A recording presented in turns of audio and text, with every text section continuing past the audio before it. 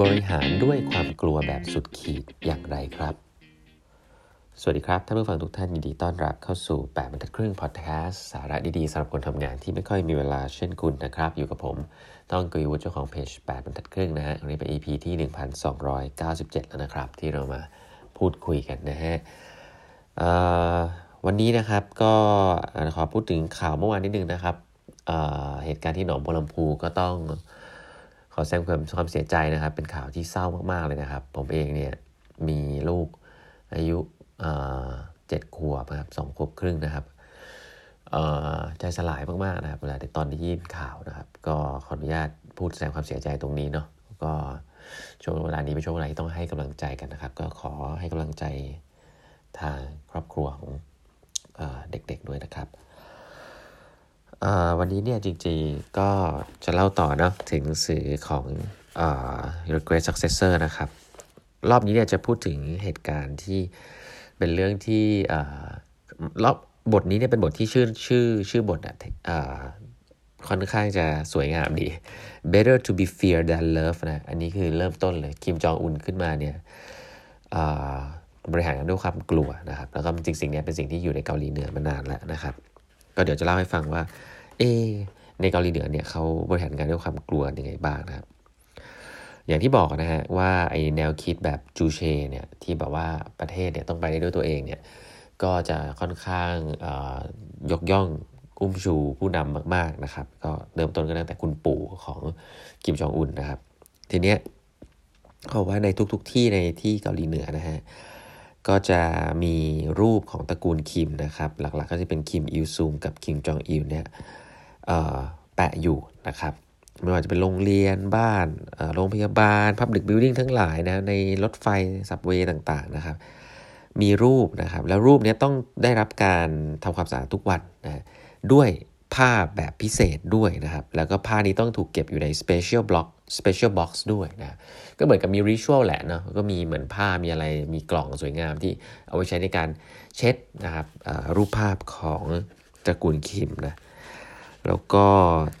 มีpropaganda มากมายนะทีวี channel เนี่ยทุกช่องเป็น propaganda บอกถึงประวัติแล้วก็ที่มาที่ไปความดีของตระกูลคิมตลอดเวลานะครับหนังทุกอย่างเป็นหนังที่เป็นหนังของเกาหลีเหนือหมดไม่มีอินเทอร์เน็ตไม่มีการออกไปสู่โลกภายนอกทั้งสิ้นนะครับทุกบ้านนะครับจะมีวิทยุติดอยู่ที่ข้างฝานะครับที่ไม่สามารถปิดได้หรือว่าเปลี่ยนช่องได้นะครับก็จะพูดถึงเรื่องของ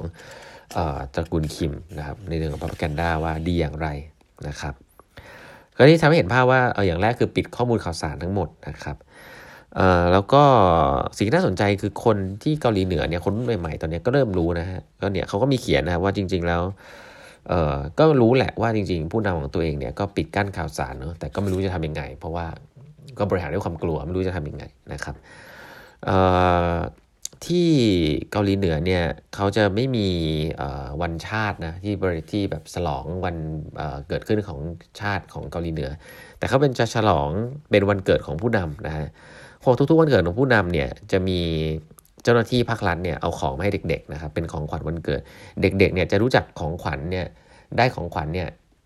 ครั้งเดียวนะฮะก็คือวันเกิดของผู้นำนะครับก็ถือว่าเป็นทำให้เด็กรู้สึกว่าเฮ้ยวันเกิดผู้นำเป็นวันที่ดีนะครับก็มีให้ของขวัญนะครับจะเป็นปากกาเป็นกระเป๋าอะไรก็ว่าไปนะครับอันนี้ก็หนึ่งเขาบอกว่าเรื่องพวกนี้คนนะรู้อยู่นะว่ามันเป็นเรื่องของ propaganda แต่ไม่มีใครกล้าพูดนะครับเรื่องพวกนี้เพราะว่ามันน่ากลัวนะเพราะว่าเขาบอกว่าคนที่เขาเรียกว่าไงคนเขาบอกว่าเดี๋ยวเล่าให้ฟังอีกนิดนึงก่อนละกันว่าแม้แต่ว่าทรงผมเองเนี่ยยังมีการบังคับเลยนะครับเพราะผู้หญิงเนี่ยห้ามย้อมผมนะผู้ชายก็ต้องตัดผมสั้นนะครับที่เกาหลีเหนือแล้วก็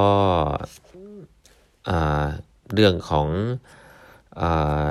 เขาเรียกว่าอะไร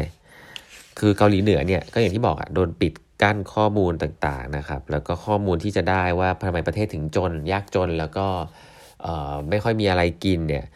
เขาจะบอกว่าเขาจะสื่อสารว่าเนี่ยเพราะว่าประเทศโดนกลั่นแกล้งโดนแซงชั่นจากประเทศรอบข้างนะไม่ยอมส่งไม่ยอมช่วยเหลือแต่ว่าก็มีการสัมภาษณ์คนในนั้นนะเขาบอกว่าจริงๆแล้วคนเขารู้ครับว่า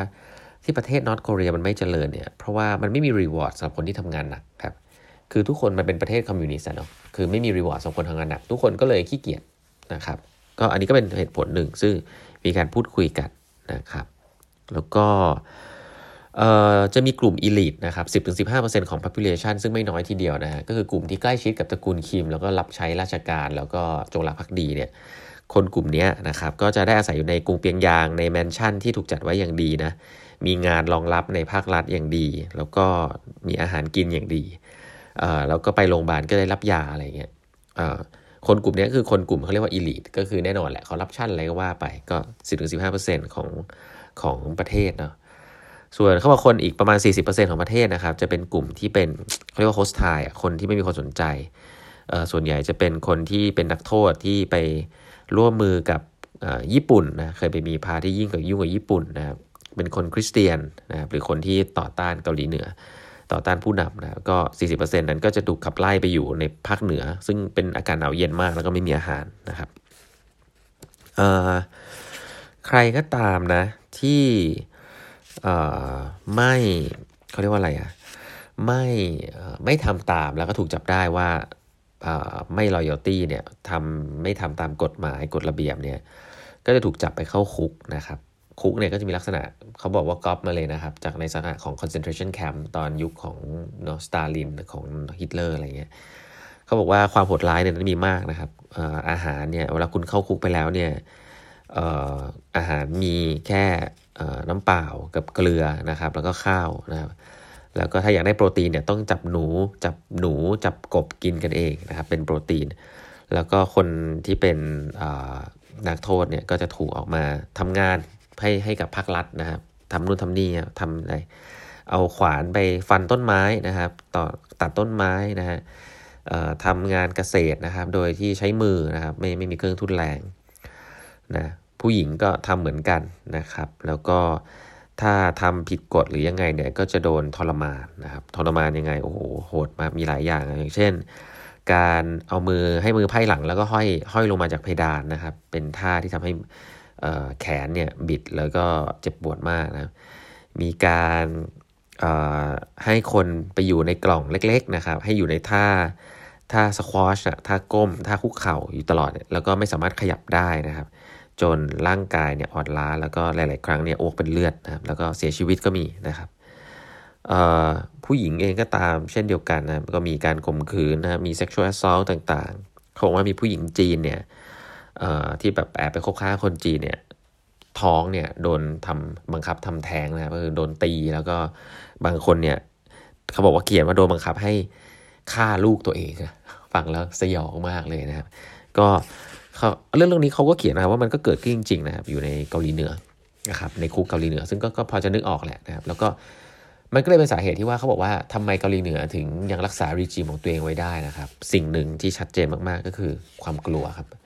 คือคนในเกาหลีเหนือเนี่ยกลัวผู้นำนับถือแล้วก็กลัวด้วยนะครับไม่กล้าทำอะไรผิดมันก็เลยเป็นสิ่งที่ทำให้มันต่อเนื่องกันมาถึงทุกวันนี้นะครับแต่ความน่ากลัวไม่จบเท่านี้นะฮะยังมีรายละเอียดอีกครับของคิมจองอุนที่เขาเริ่มขึ้นมาแล้วก็ทำหลายๆอย่างนะครับเดี๋ยวเราให้ฟังตอนต่อไป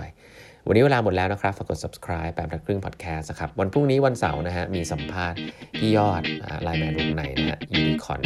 ของประเทศไทยนะครับก็พบกันได้ตอน 20:00 นวันเสาร์ครับวันนี้ลาไปก่อนนะครับสวัสดีครับ